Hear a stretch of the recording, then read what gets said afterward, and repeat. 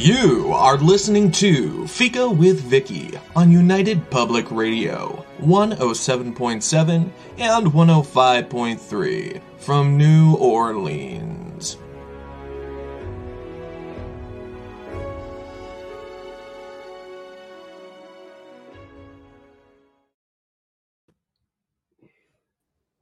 Hello, everyone, and welcome to Fika with Vicky.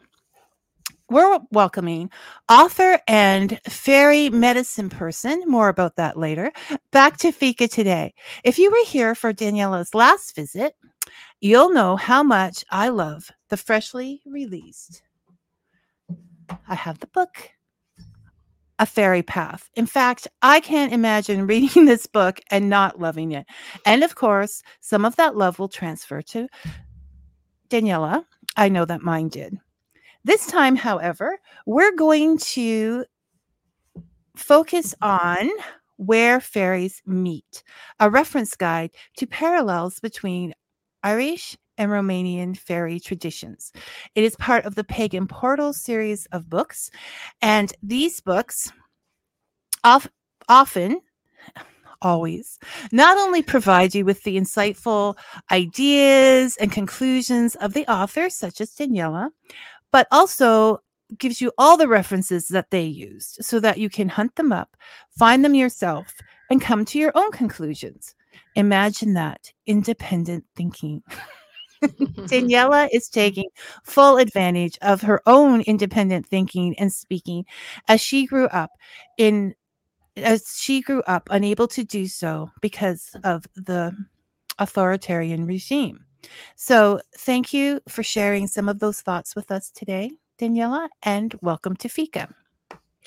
Thank you so much for the opportunity. Thank you so much for having me as a guest. I love being here.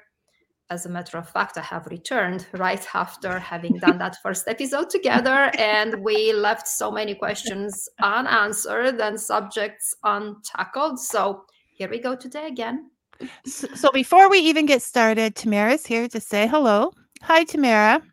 Hello, Tamara. And I think I was so sidetracked by the medicine person that I forgot to give your whole name. So Daniela Simina is here to us today. You can see it. Robin Sims also says, good morning, Hi, Vicky. Robin. Thank you for doing this show again with Daniela. It is a pleasure. We may have even snuck in a conversation between shows. Yes. We're getting along really well, so yes. So that is the way that it is. Okay, Daniela, before we get started, perhaps just a quickie reminder to everyone about who you are, what the Fairy Path is about, and where fairies meet. Mm-hmm. So my name is Daniela Simina. I am originally from Romania. I grew up in Romania and only came to the United States much later in life. I grew up with my grandmother being a fairy seer and a medicine woman. And when I was little, there was nothing more than I wanted to do other than what she was doing, namely all this witchy folk medicine type of person and wise woman acting in the capacity of counselor, if you will, for the little community. I also grew up during a dictatorship, very oppressive regime. And when I was little, it wasn't as strict, or maybe I didn't notice the strictness, because when you're a child, you're only so much aware of the world of the adults. But then growing up, I either felt or really the strictness was getting stronger, more, kind of tightening up.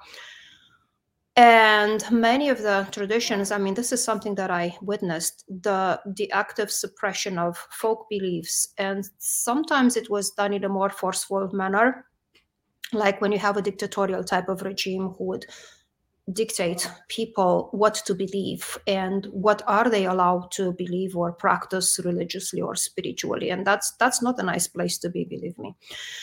So it wasn't as bad as in the neighboring country, the Soviet Union. We had a common border with what was back then the Soviet Union. Trust me, that's not fun either. So bottom line, my grandmother, my parents, being aware of all the potential problems, they were trying to keep things away from me, because as a child, it would have been easy, to go around and, talk too much and say too much, not understanding that I could basically get us all in trouble.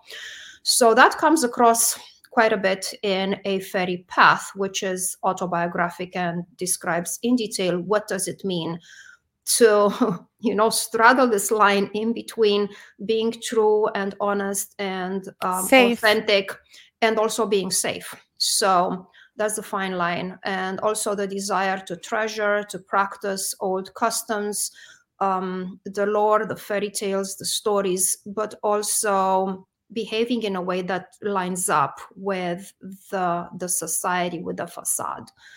So that about me. That's kind of in a nutshell about me. Then I came here to the United States, and completely different world where you can practice, you can believe, you can speak fairly open about your spiritual life, which is amazing. And that's so a fairy path is basically about your life, and then where fairies meet is you growing into this freedom of investigating and understanding and learning, and it's so wonderful.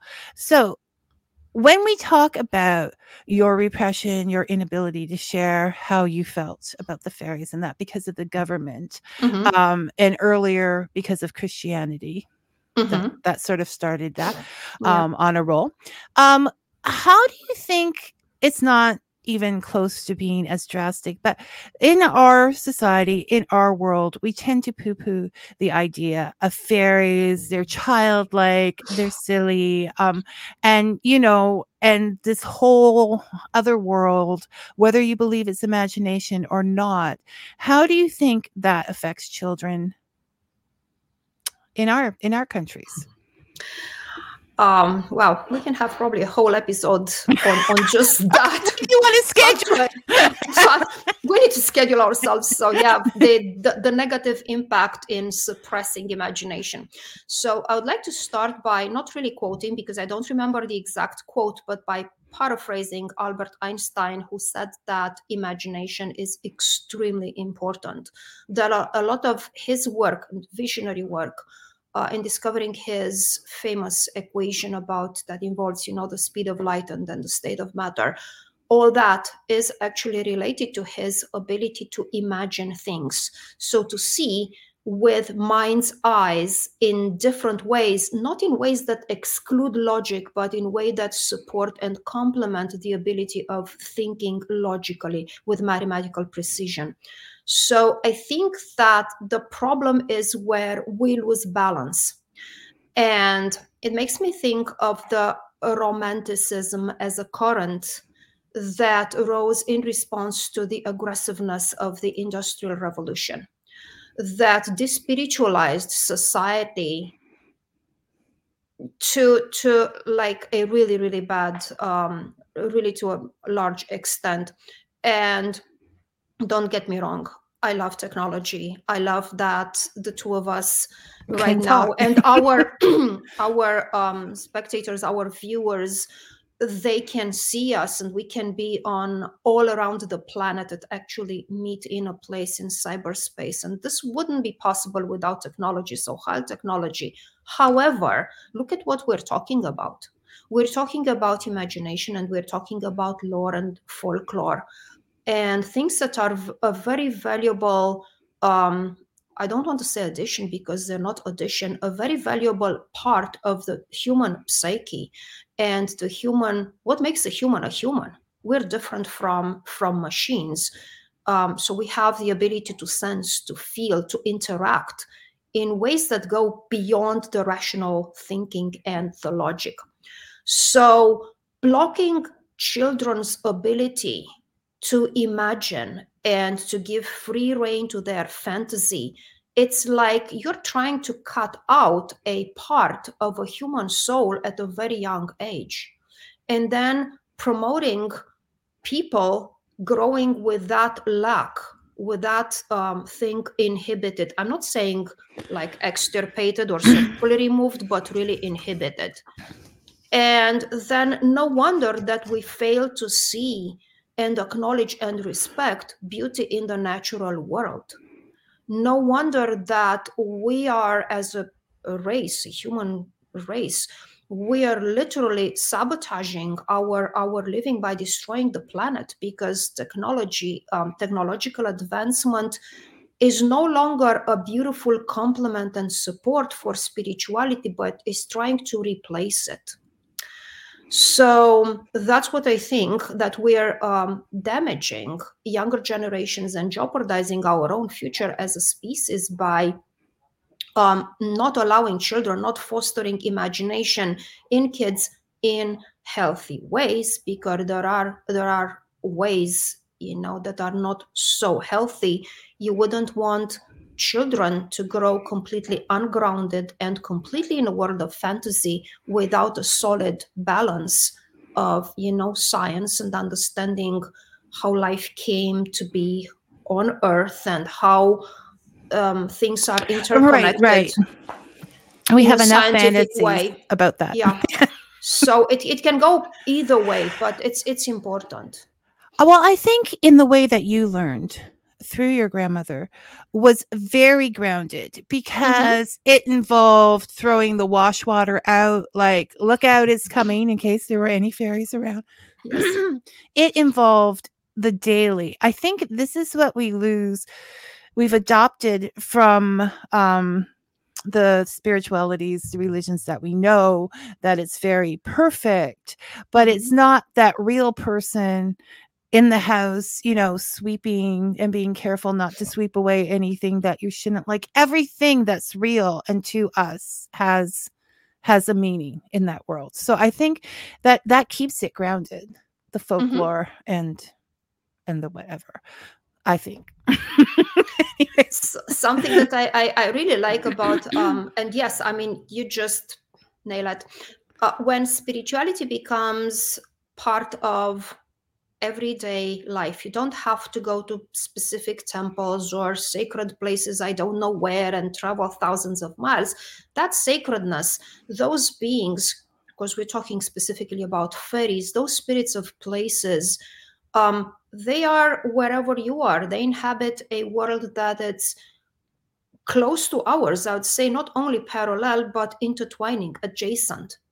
So it's only a matter of respect, kind of giving a warning that, hey, I'm about to throw water. Even if I don't see you, I may not see you because you don't want to be seen. It doesn't mean that I choose to ignore you completely. And I'm wondering, in a different paradigm, how many things that we do not see physically, but they're still there. Like, microbes, you don't see them unless you have a microscope, or teeny tiny organisms in the backyard that are under leaves. The fact that something is not immediately visible, it doesn't mean that doesn't exist.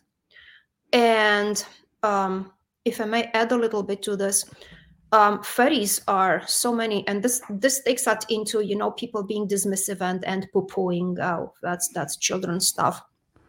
For a while, before, in like the 19th century, when people realized that there are germs carriers of disease, people didn't know where disease come from.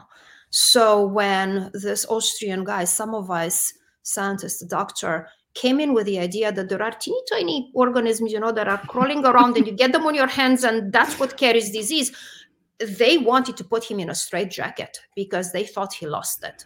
However, shortly after, we have microscopes, and then we have electronic microscopes.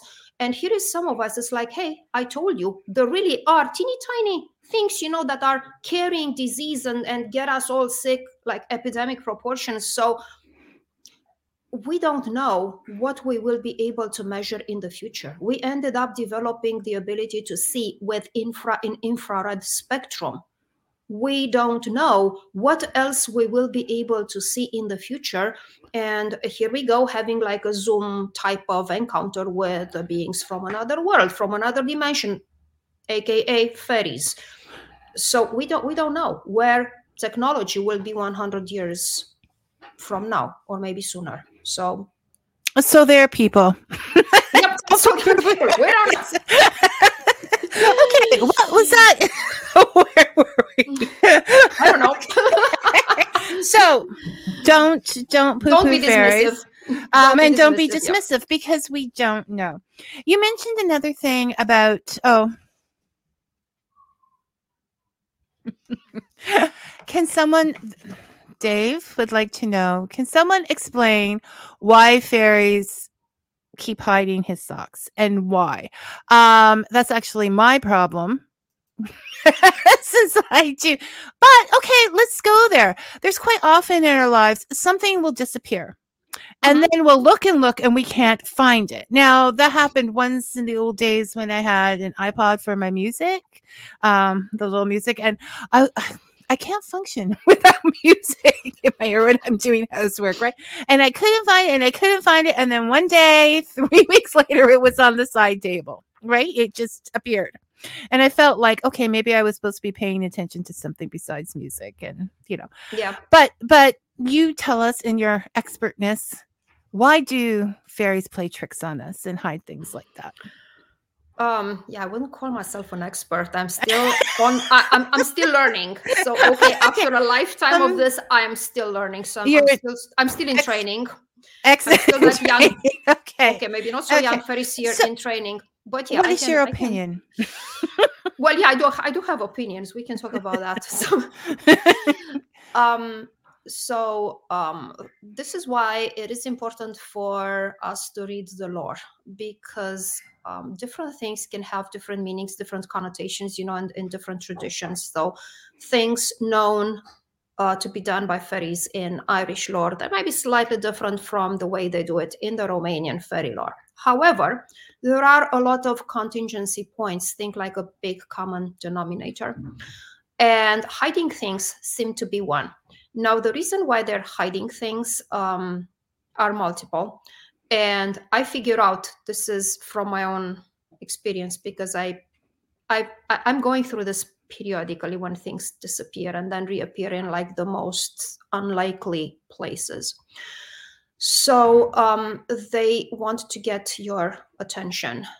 Like, hey, we're here and we're seeking ways to interact with you. And for now, it's your socks or your car keys, disappearing and maybe occasionally being returned.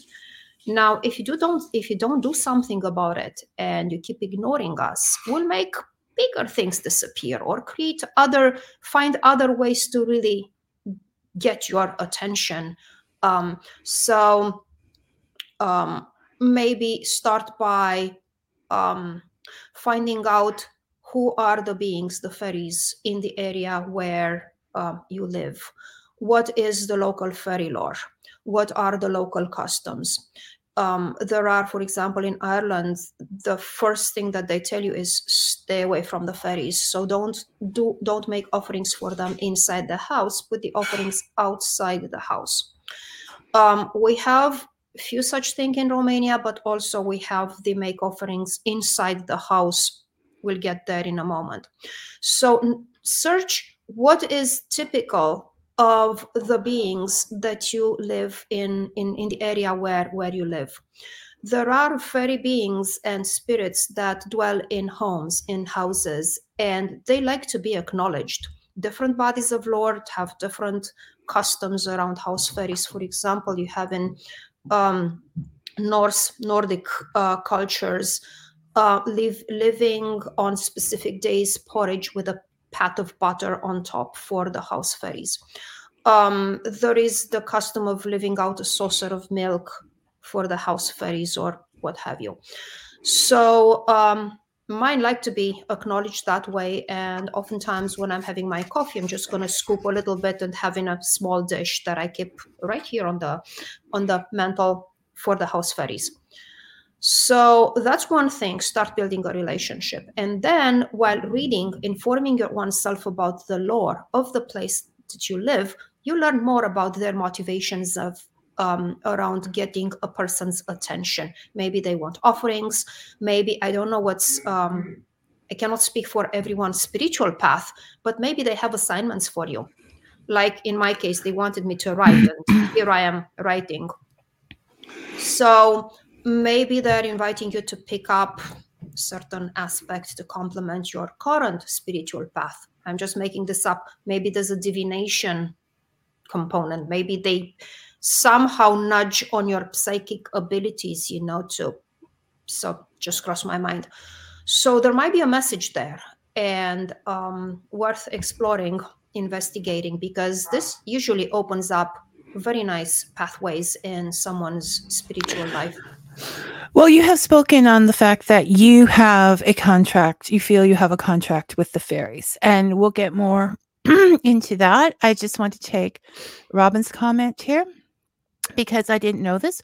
Growing up in Newfoundland as a kid years ago, Robin grew up in Newfoundland. He should have lots of opinions. I have heard old stories of fairies disguised as birds who would lure children into the woods, only never to be seen again. Have you heard of such stories like this, Daniela? You hear that I'm nodding here about, my head's about to fall off, from a nodding. Story about this, Daniela. I have, so that happened to me, and it wasn't a bird, it was in human form. And I also read, and I was like really embarrassed to talk about it because it's so tongue-in-cheek. Like this fairy being comes around and tries to lure me into the woods. So I was, I don't know, 8-ish years old. So that's in the book. And fortunately, so there's a fortunately there, because I'm here and I'm talking, but I could have been not. So then my grandmother gave me a fairy 101, like protection, so you don't follow beings into the woods. I had the experience of lights, and we can have like a whole episode and discussion on lights. I do not personally believe that fairies per se are lights, but they can, since we're talking here about beings capable of crossing between realms. My understanding, my personal take is that on fairies being able to energetically shift and really condensate, really contract their whole energy to the size of a ball of light. That's my explanation. So I had that happening twice, once in Romania and once right here in my backyard. So like a wisp? Recent. So like a wisp, but it was like floating, like a group of them, and it like golf balls, I would say. Okay. And it's like floating in the air and like pausing on a tree and then moving on to another tree and moving on to another tree. So I had it twice. There is lore about fairies. So there is one instance that comes from Scottish lore where I heard about a fairy, a woman who actually died, well, not really died, was kidnapped, taken into fairy, and she was able to return to see her ex-fiancé in the form of a bird. And interesting, I read Barbara Rieti, whose PhD thesis is based on fairies in Newfoundland. It's called Strange Terrain. And it's fantastic. And she talks about children being lured away by fairies, usually looking still like children. So that's the more that I'm common. That's the one that I'm most accustomed to hear. Fairies appearing like humanoids. I have no doubts that they can appear like animals luring people away, like birds luring people away. Yeah. Totally so we were actually discussing that before the show. We do that. Tamara says, yes, I was told by my grandmother, do not accept food, drink, favors, or dance with fairies. My grandfather, sorry. He was born in New Brunswick and said they are real. Their culture is not black and white. Their culture is gray. So being good or cruel is all okay. That's exactly what I grew up with. So in one nutshell, I mean, in a nutshell, I was told the same. You don't accept, food or drink, because once you take food or drink from them, and if you are on their side, then you are trapped there forever. Irish fairy lore, Scottish fairy lore says the same thing. There is an exception there, namely when one of the fairy kings or queens, when one of the monarchs actually offers you food and drink, and it could happen, in a trance state, if you're doing like shamanic type of work and you're journeying or doing trance work and you end up in fairy or go purposefully on fairy, and you're interacting with their monarchs and they're offering food and drink, then it's very impolite to refuse. Usually there are no strings attached to that, but as you said, there's neither black nor white. Everything is in shades of gray, many of them. There is also the Norse, the Germanic culture, where the belief is that food and drink given by the elves, by the Alfar, it's good to receive. So again, it's very important to know who are the beings you're dealing with. Know your fairies. Yes. And they're not, I want to add here, they are not necessarily, how to say, you can interact with fairies from another culture even if you're not on the geographical territory of that space. Like fairy travel with people who relocated to the New World. They left Europe, they came here, fairies travel along. So there's plenty of evidence about this. So yeah, see with whom exactly are you interacting with, because there might be changes and adjustments to take that into account.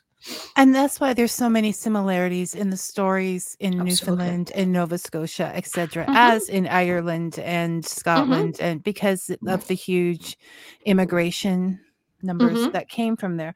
And also, like in Nova Scotia, we were at a park whose name I can never pronounce. And pronunciation problem, people. But there was the sign for the little people of the Micmacs, and we went to hear a storytelling about them as well. So even though there are similarities, there are also differences between these different and so that was actually one of the questions. One of the endearing things I found in reading Where Fairies Meet was that once a year, the fairies will go to human households and sit by their fire and read their books. And I just like, what is the date? I want to be prepared for this.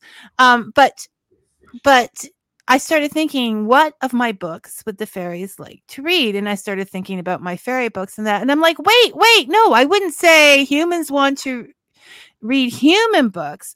So is it time that we stop thinking of fairies as fairies and start thinking them as, that fairy I saw or that fairy I heard about? Maybe it's not their names, but just, think of them as individuals, like we like to be thought of. Yeah. I have a few things to add here. The part of the fairy reading, coming in and sitting by the fire. So this is a little bit. So yes, there is the I want to say common knowledge, but I'll hold back on common knowledge. The information about fairy readings by the fire come from the work of Lady Grey and Lady Wilde, mother of Oscar Wilde, who were very much concerned. I mean, in the goodness of their heart, they wanted to preserve authentic Irish fairy lore. But occasionally, that's always the bias of the one who tells the story. When I'm telling a story, rest assured, I have my own biases, and eventually they make it into conversation, much as I'm trying to stay accurate. So we all have a little bit of we're adding that little bit of color. That's the personal filter, and it's genuine. It's the perception. So Lady Wild and Lady Grey have these retellings where they mention, fairies coming and sitting by the fire and reading books, which, by the way, I think of it as entirely possible. Just think of the fact that somebody who would have no appreciation for books wouldn't have me literally kick me in the shins to start writing books. So they do have an appreciation for such things. Still back to the fairy readings reading by the fire, Lady Grey and Lady Wild, they were trying to resurrect or preserve tales coming from the lore, from the folklore. Now, people in the countryside, I don't really think that was their vision of leisure. I mean, consider the 17th, the 18th century, early 17th and 18th century, when people would gather by the fire dead tired, especially, and few of them could read even the Bible. And books weren't something to find really lavishly spread in the household of people living in the countryside. The average person. So they were giving their a little bit of a color, of the class, of the society that fairies would go and to sit and read. When they go to the house and by the fireplace in the farmer's house, they usually expect to find the food, and you will find across the breadth of the lore, Irish lore, probably Newfoundland too, Romanian lore, the appreciation they have for offerings of food being left for them, by the fire, by the hearth, chairs put for them, to come and warm themselves up. As far as what fairies would like to read, I think they're very interested in knowing how humans think and what humans really believe, because what humans think and believe affects them. What we do to the places, around us really affect one way or another the fairy population that's native to or related to the place. So I wouldn't be surprised, to find them reading poetry. I wouldn't be surprised to find them reading novels and, science romance, science tech. Like everything. Like what's happening next? I don't know. So maybe they want to read about fairies from just to get a gist of how humans think and see, and either be horrified or laugh. Oh my gosh, this is what they think about us. How can they put such thing on paper in print? Silly humans. Yeah. Silly humans. Yeah. No. It's a thought, but we have to at some point stop thinking of them as fairies and start thinking them as individual. Yes. Because they're all going to be, I mean, they may have the same customs as we do, but they're going to think differently. And somewhere there's a fairy that's thinking, you know what? I'm tired of being mean to these people. We've got to start thinking in good and bad. Yeah. Brian would like to know, if the different fairy clans have different customs, are there customs that are common between all those clans? Is there a basic, safe way for people to interact with fairy clans? That's a good one, because when we talk about fairy clans, first of all, let's think Ireland. And Ireland is different from Romania, is slightly different from Scotland, it's vastly different from Iceland.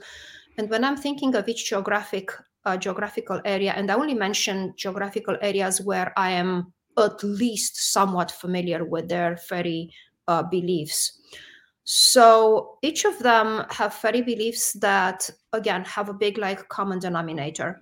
And being polite is a rule that applies across the breadth of these cultures that I mentioned. So saying hello and introducing yourself, as basic as this. Expressing gratitude. Now, when we come to expressing gratitude, already things start to diverge. There is no problem in saying thank you. For example, if you're interacting with the elves, with the Alfar, That's my primary fairy population that I interact with, the Alfar. So in saying thank you, in Irish lore, there is the custom, there is the belief that you do not say openly, overtly thank you to the fairies, because that would somehow put you in debt. I didn't invent it. If you go and read it, you're going to find Eddie Lenihan. You're going to find Annie Lenihan, great storyteller, Shanghai of the Ireland. That's what he does. Yes. You make sure that you don't use this exact phrase, this exact wording, thank you, because that puts you in a sense in debt to them, and you do not want to be in debt to the fairies, because they will come and redeem that debt whenever is convenient to them, not to you, and in whatever form is suited for them, not to you as a human. So in expressing gratitude, careful about the way you phrase it. Just, oh, I'm so grateful, probably it's fine, regardless the language that you're using. Living offerings, I found this to be literally universal. The only difference would be what specifically the fairies that you are trying to establish a relation with, or you want to be in the good graces of. What do you offer? Some things are more universal, like offering fresh water, offering fresh fruit, offering something that is a baked good, milk and dairy. All European cultures are very fond. Fairies from all European cultures are very fond. And there's a lot of lore that explains the why. Let's save it for another episode because it's long. So Daniela's coming back. So I'm coming back. So we can talk about offerings and how and why, like in different regions, even within the same country, in the same culture. There's a lot to know. So you can't go wrong with anything that's fresh produce and water. There are, being culturally sensitive, I know that there are nations, indigenous nations, that do not appreciate offerings of alcohol, both themselves and the fairy beings that are associated with the culture. I know others who don't really care about, you can offer alcohol. I was told by native people to live for the spirits of this land, live in the United States. So for the spirits of this land to offer cornmeal and tobacco and fresh water.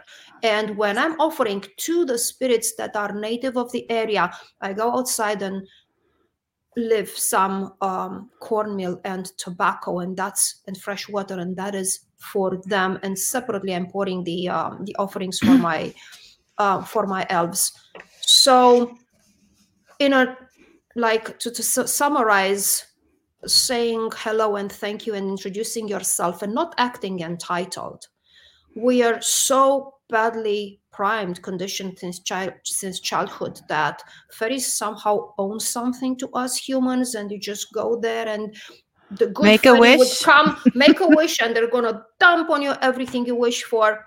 And that's not the case. If you look into the I'm not saying it's never the case, but if you look into the fairy lore, you'll see that this is rarely the case. So not acting entitled, being nice, being polite, offering things that you believe they will appreciate, and offer before requiring, and when requiring, careful what you require so it doesn't become an unpaid debt, because you don't want that for yourself. Now, for technique, I have seen pour it in a glass. I have seen people pour it onto the ground. Either or? Either or. Again, okay. I saw offerings being made through the fire, because offerings aren't always food and drink. For example, I saw people crafting something or writing a poem specifically for a fairy queen or fairy king, and then ritually light up a small fire and burn it and let it, that fire basically carry it into the other world, the essence of what you have created being transferred. I know of offerings being poured inside fairy mounds, wherever the hollow hole was in the mound, people would pour either food or other offerings inside the mound. I'm either pouring in Norse tradition, there are the elf cups. So these are stones with indentations. Mm-hmm. And food and drink is oftentimes left in these hollows. And it's going to stay there for as long as it's going to stay there until either some bird or some animal is going to eat it after the good people, the Take fairies, the essence out of take it. the essence. Yeah. So when you leave offerings outside, please be careful what you put out there, Well- so it's not going to poison the wildlife. Well, it's not only that. If you live in an urban area, you don't want to be leaving a lot of foodstuffs outside because there are rodents that some people love, but can cause a lot of trouble, and you don't want to attract them, right? So Yeah. we have to be Yeah. cautious of rats and things like that. Yeah, unless I'm willing to offer shelter to a large family of rats, I'm not going to put the food really close to my house. It's like, yeah, it's out there, enjoy, but no. Right. So there's carefulness in this, but there's also talk that you can offer a song if you're a musician. You can offer an episode of your talk show. If you're Here's on our talk offering. radio. Offer Absolutely. something from yourself, your heart, that mhm. I think is genuine, really is the bottom line. You can't And that's go great. wrong. It's greatly appreciated because we're talking here a lot about energy. And, while fairies can take different degrees of corporeality, they can appear as embodied as a human being. And again, if you look in the lore, there are countless accounts of them appear in a way that they cannot really be distinguished from humans, typical humans. But they can also appear, as I said, like lights, or they can shapeshift of birds, as birds. So the energy part is so obvious. So it's this energy that can take on different forms. And when we offer that part of our creation, we feed them energy. So it's an offering of energy that's equally, for them, is very tangible. I guess this is what I'm trying to say, as it's a sort of food Yeah. that they will take and thrive on. Well, as we do, like anything there's food for the soul, and there's Yes. food for our bodies, and Yep. cake works for all of them. Okay. Dave says that he has heard mentioned that fairies come in threes quite often. Have you heard anything like that? I'm not sure. Okay, take that back. I've seen it oftentimes in children's lore, and we have in Romania. We have so starting from the folk tales and legends and the fairy lore. And when I'm saying lore, it's those customs and stories that developed around the real encounters that people and experiences that people had with fairies. Now, when writers folklorists went around collecting these, when they were put into books, part of these turned into literary creation specifically designed for children, for very young audiences. Let's put a pin on that. The number 3, the number 7, the number 9 are all magical numbers that occur systematically in different bodies of fairy lore. And 3 and 7 happen a lot in Romanian fairy lore. And that's always, they have to go through 3 trials, and the hero has to undo like 3 something, cross 3 bridges, and there are 3 daughters of an emperor and 3 sons of a king. So the 3 fairies, I believe that's somehow part of the combination of the sacredness or the magical properties of a number 3 and the fairy tales that ended up combined in Well, they were tales kept safe in children's literature. They were made very safe in children's literature. So rarely when you have like a so-called bad fairy, but then there are the good fairies who come and I don't think there's any bad fairies. They're just misunderstood. But that isn't good dating philosophy. Okay. Okay, Brian says, you're making them sound like researchers from the Star Trek universe, except that fairies don't seem to have a prime directive that forbids interaction.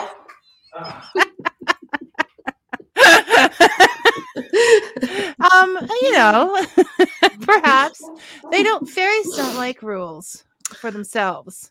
I mean, they I do think have, that they do have yeah, they rules. have.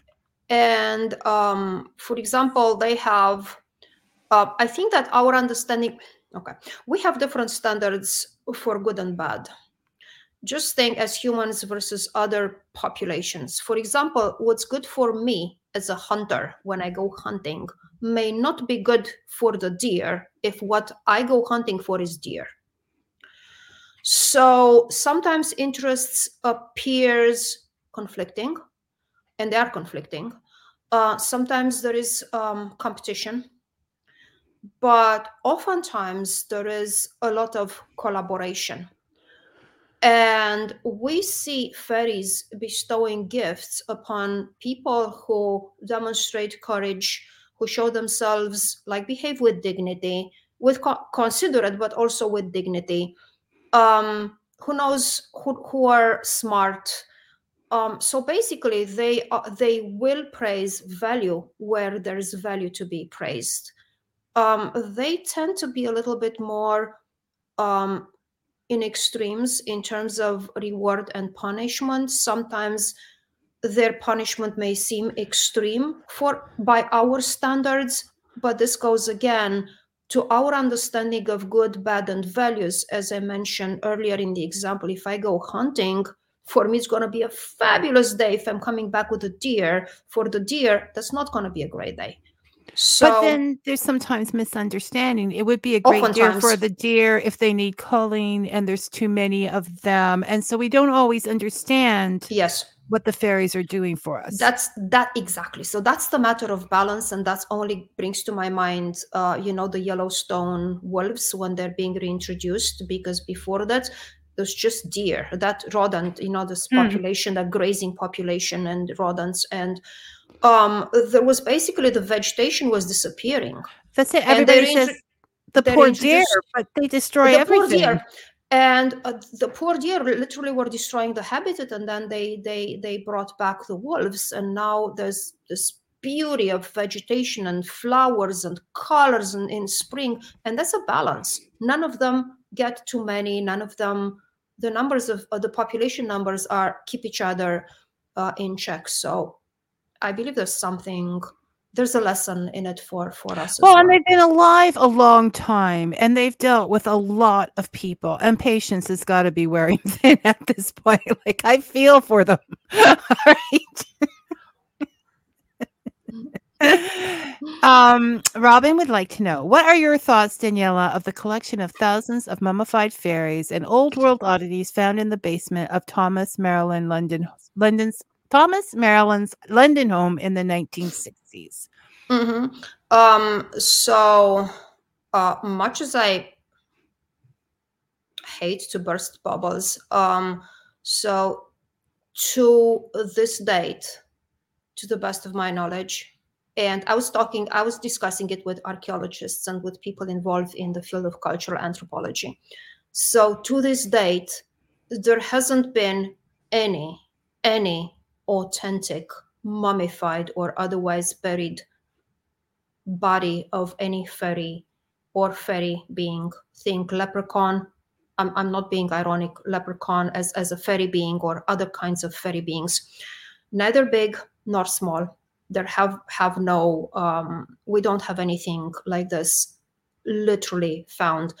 What we have instead is a plethora of fake and put there to create sensation, and sometimes done with gosh, that hurts even saying, to convince people to believe into the reality of fairy, which those creating this artifacts, because they're artifacts, those creating these artifacts, they do not realize that us who actually believe in fairy have to suffer even more from the ridicule and being then pointed fingers at, you see, that stuff that you claim it's true, it's actually a scam, and these scams always end up being revealed.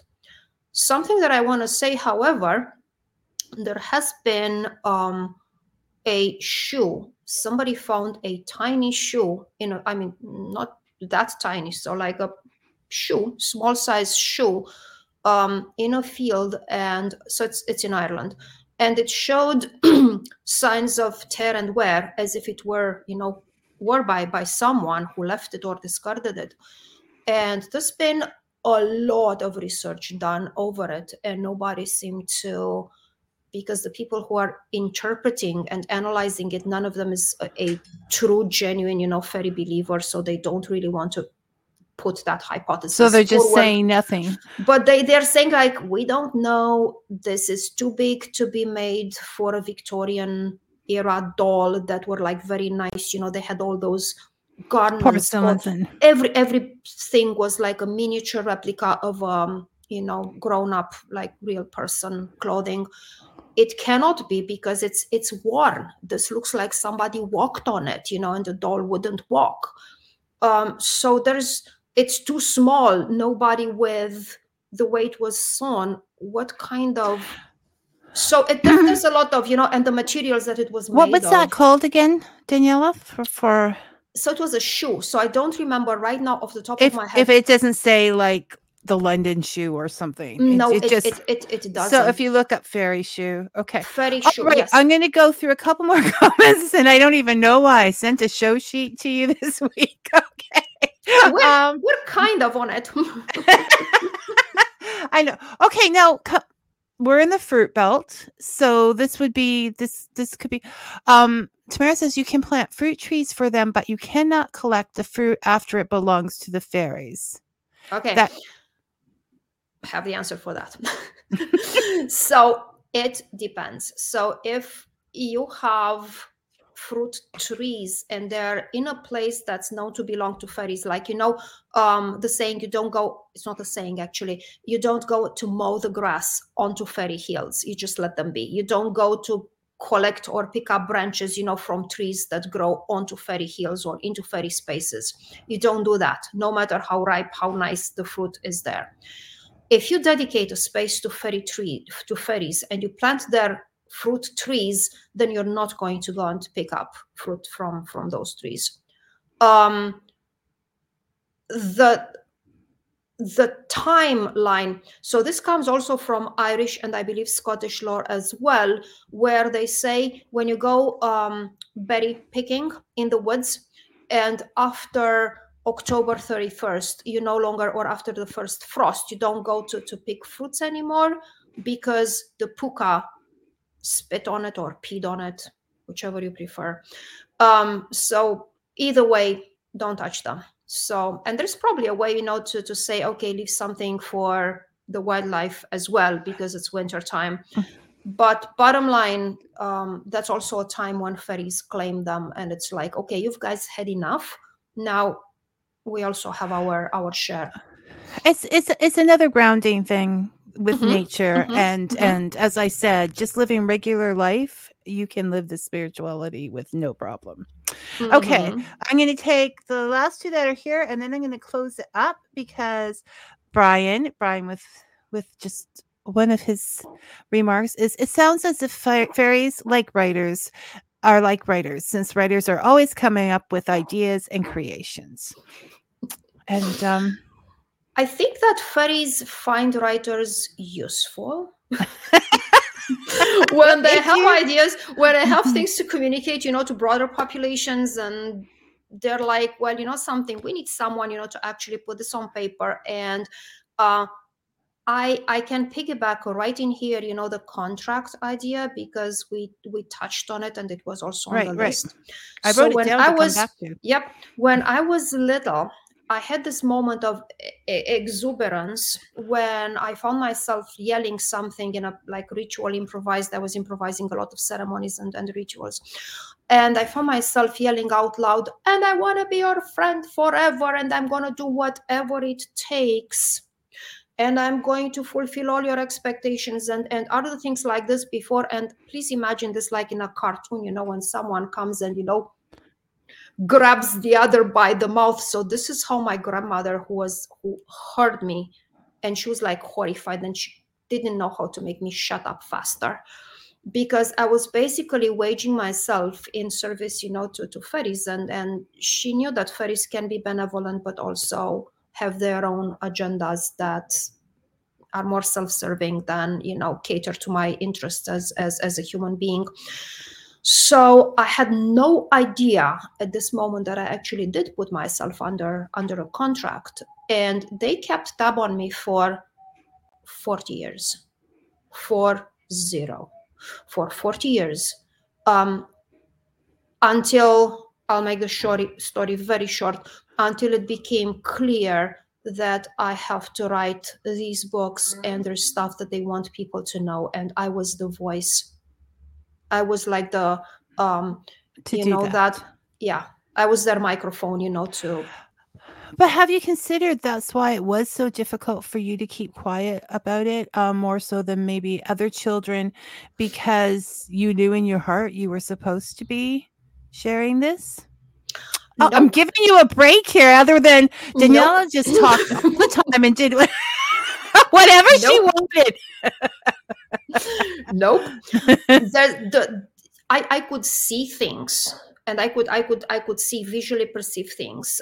And I thought that everyone has the same capabilities. It didn't occur to me that not everybody sees colors and not everybody has these fairy occurrences.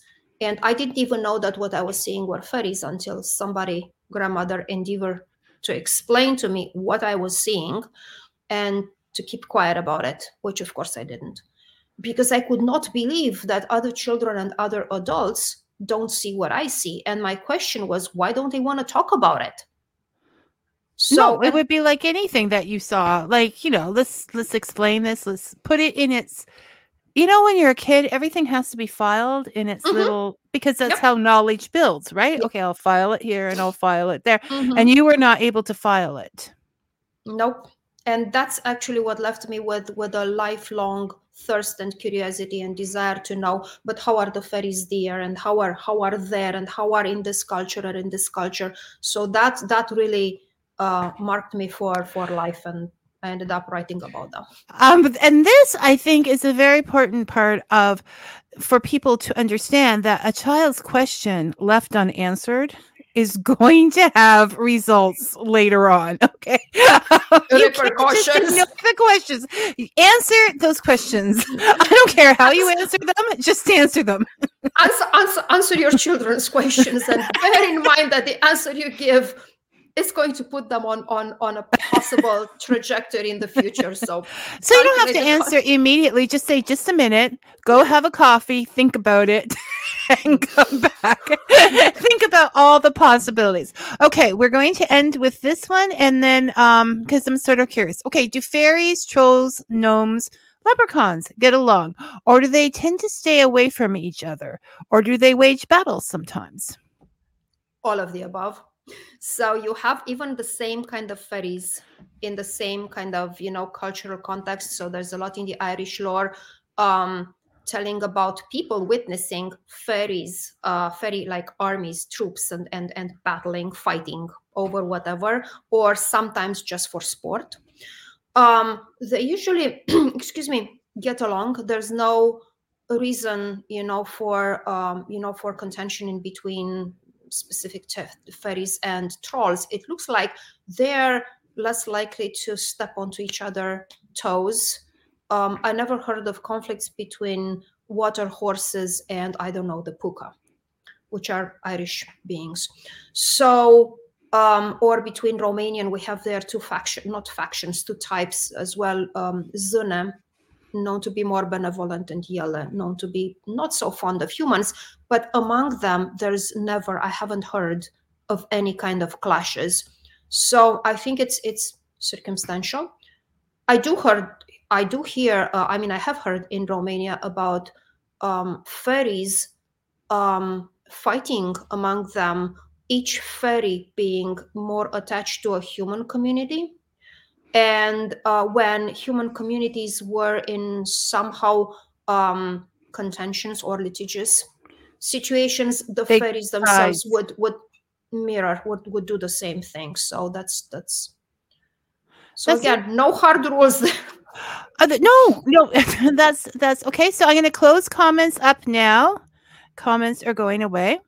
Okay, because we're already an hour in. So you have to send me a note when you're able to come back, because we still have lots. Sure. But I am going to read. We discussed this, and Daniela does not have her book with her. The last paragraph, because it's so lovely. I wanted it in Where Fairies Meet.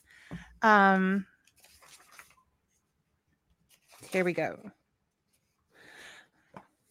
Whether from Ireland or Romania, alluring and scary, beautiful and eerie, magical, powerful, incomprehensible by human standards, neither entirely good nor entirely bad, they are fairies who elude logical thought. But this should not place their existence out of the realm of possibilities.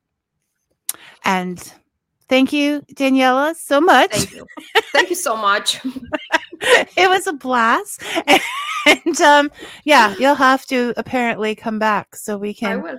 ask. So Vicky can ask some questions that she's curious about. Those darn listeners. And keep up. Okay. And you take care. Oh, okay. So you're on Facebook. So if somebody has a question or whatever, they can ask you there. Yes, Daniela Simina author page. So you get on my author page, there's the messenger, ask questions. That's the best way. And I check it pretty regularly, like daily. So you can. So you won't be sitting there forever waiting for the famous Daniela Simina to get back to you. No, I'm quick to answer. And you have, okay, so A Fairy Path just came out January 1st, right? Mm-hmm. This will have you laugh, cry. It's everything, and it's real, but it doesn't read real. It's fantastic. Plus, there's ideas of things to do with fairies, as in Where Fairies Meet. You have the Pagan Portals Fairy Herbs for Fairy Magic coming out on September 1st of this year. Yes. August, September. Guide. Yeah, in September, I believe. Yes. Yeah, a practical guide of fairy herbal magic. I have an author copy right here, if I may. Oh, that you have. So this one I have. It just arrived a few days ago. So it's my author copies. I have like 4 of them. So it's a practical guide to fairy herbal magic, and it's the first book ever, to my knowledge, that gathers like 40-something plant materials and discusses water and other things in strict relationship to fairy magic. It's not like the generic use of the herbs in lore and folklore, and then, caveat, by the way, you can use them in fairy magic. This is focused on fairy magic. Because you grew up living fairy magic and collecting those herbs with your grandmother. Like, exactly. This is the difference we talk about. They're both important, but the personal experience gives you that insight of having tried. And we know you tried some things from reading A Fairy Path. So, not always. Yeah, you need to have a fairy kind of look at people.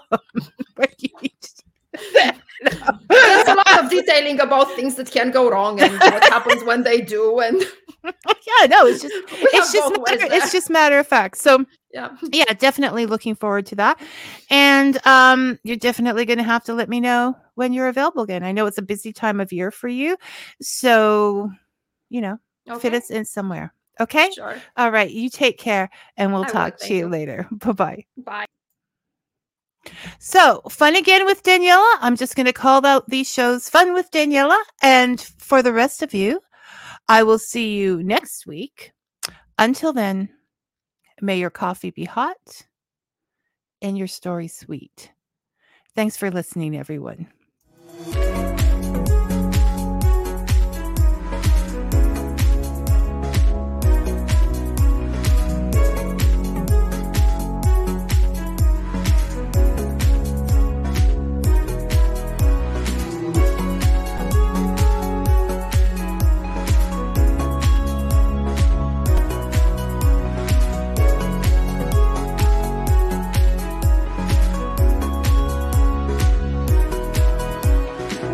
You are listening to Fika with Vicky on United